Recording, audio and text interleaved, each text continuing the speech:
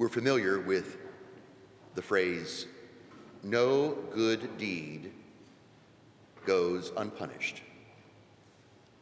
And here is Jesus performing thousands of miracles for people over the course of his 3 years of public ministry from age 30 to 33. And many are following him because of the miracles. Many are following him because they've had a conversion of faith. And he's able to perform those miracles, as we said last Sunday, because of their faith. Whether they were coming to Jesus on their own, "Lord, Master, have pity on me, cure me," and Jesus would perform that. Or others were bringing Jesus to a sick person, as we saw last Sunday with Jairus, who asked our Lord to heal his daughter from afar, who was dying. And Jesus does that. And then we mentioned the other miracles that our Lord performs, even when we don't ask or someone else isn't asking. He simply, out of his mercy and tender love, extends the hand of healing, whatever form that healing takes. And so we come to church as Catholics to unite our prayer with the perfect prayer of praise and worship through Jesus, through his priest, at the altar sacrifice before the Heavenly Father, to pray with him, to him, and by his grace for a miracle. But we can only do that with faith. We can't make a deal. It's not, "Let's make a deal. Lord, if you grant me the miracle, I'll do this for you.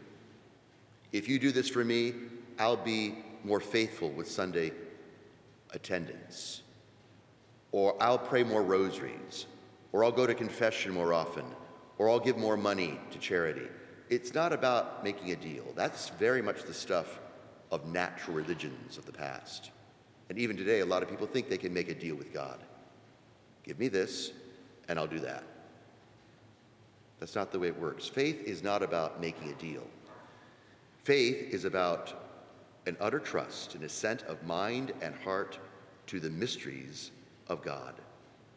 Because he's going to grant what he needs for us. And he knows our need.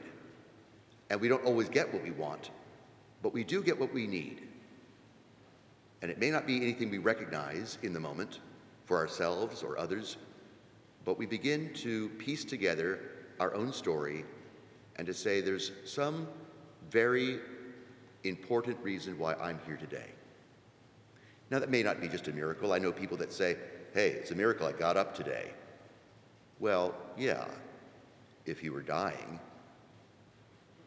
No, these aren't just daily events. We're talking about the extraordinary moments of faith, where I was so moved and clearly aware that something was happening to me or to someone else, and I can't figure it out, but I know it was truly a miracle. And if you've never had that experience, don't worry. That doesn't mean you're less worthy of God's love.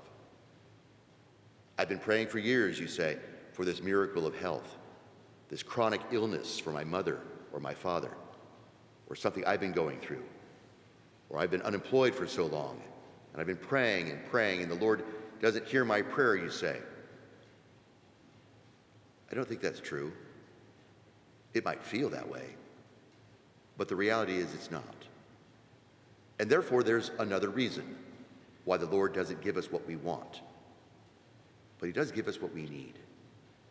If we simply put more and more faith in him. Look at the gospel today, how our Lord was, says St. Mark, amazed at their lack of faith.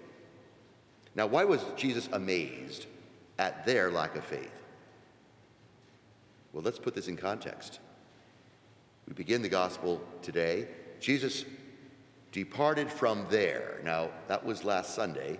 He's departing from other regions where he's performing thousands of miracles, and now he comes back to his native place. He's going back home to Galilee. where he grew up, Bethlehem, that area. And the context, therefore, is family. These are people that know Jesus.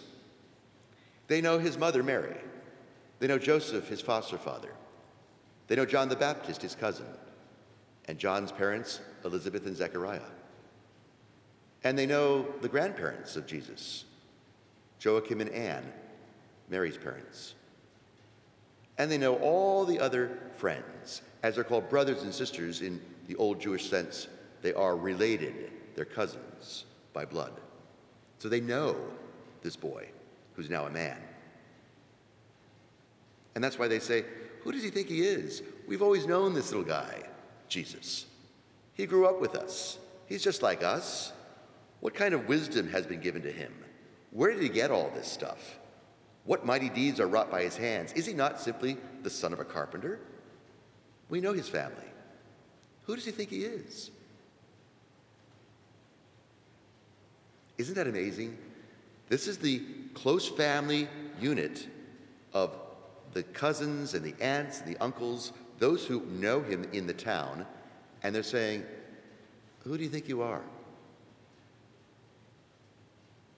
And he was amazed at their lack of faith. So family sometimes doesn't put a lot of trust in us. I know as a priest in my family growing up, oh yeah, you think you're so special, you're so holy. We know who you are. You're the spoiled brat. You always got everything you wanted from mom and dad. We know who you are. You were mean growing up. You punched your brother. You pulled your sister's hair. You're a holy person? Come on. We know who you are. So I understand the context. But now, what does that mean for us today? Here we are, the family. We are the closest in terms of our practice of faith, the practice of religion, to our Lord. I'm preaching to the choir. I'm preaching to the family that takes the faith seriously in coming to church. Why? Because here you believe in the power of the sacrament, which is this special sacred moment. And you know the difference it makes. Or you take it for granted. And sometimes we do. I know as a priest, after 32 years, it takes a lot to say 4 masses a weekend or a couple masses a day amidst everything else and stay focused with all the energy, with all the attention of devotion and reverence. Yeah, that takes work. I know a lot of priests, and you do too from other parishes, maybe they're not just into it. In the name of the Father, the Son, and the Holy Spirit. How are you? Lord be with you.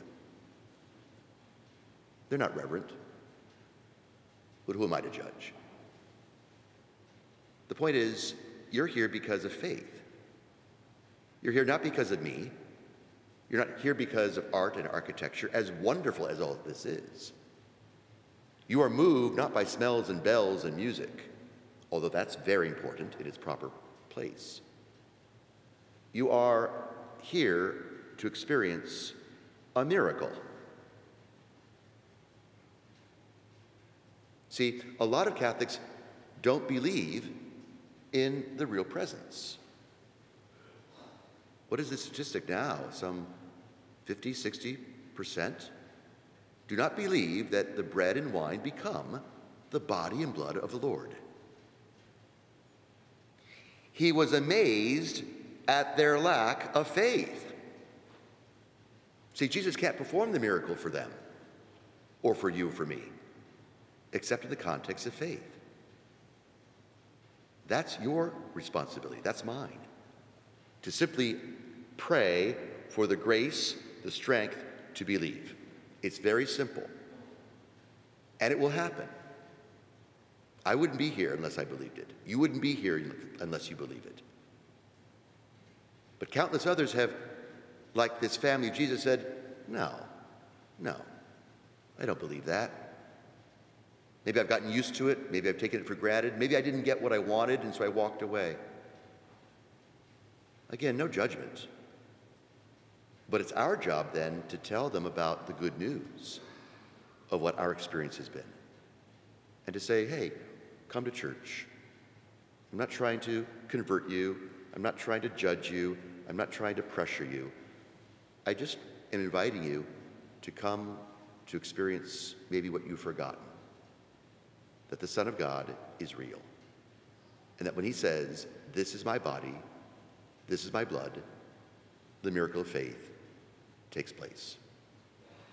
Every time we come to Mass. It is a beautiful gift, and not to take for granted. And on this 4th of July weekend, as we celebrate our independence, our birthday as a nation, truly, it's important, again, not to take our liberties for granted. In many ways, we are very blessed as individuals, as a nation relatively in this world. And so many came to this land, and it was secured by the signers of our Declaration that we would have that freedom of religion in this land. The freedom is a responsibility. It is a duty to safeguard for ourselves and our children and generations to come. It doesn't come cheap. So to practice religion, to practice this, to be a practicing Catholic is very important, because without that religious liberty, we will then suffer our faith. Oh, I don't need the church. I don't need the Mass. I can have faith independently. I can be independent. That's a myth. That's a myth.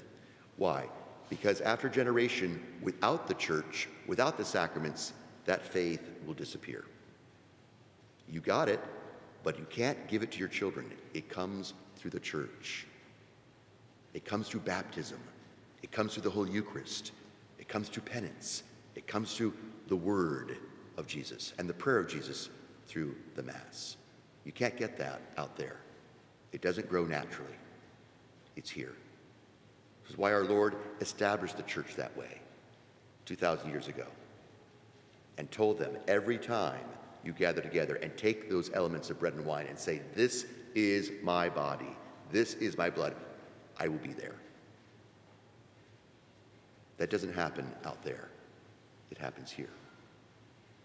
So we have to be very careful to always remember that these religious liberties that we have are very, very important. In fact, perhaps more important, I think, than any other, is the freedom of religion, not the freedom from religion. No. So on this day, we give thanks and praise to God for all the miracles we have received, all the miracles we don't even know we've received, and most especially the miracle of his body and blood, wherein we find the greatest joy of our lives. And because of that faith, we can grow in hope, we can grow in strength, we can grow in the peace of Christ.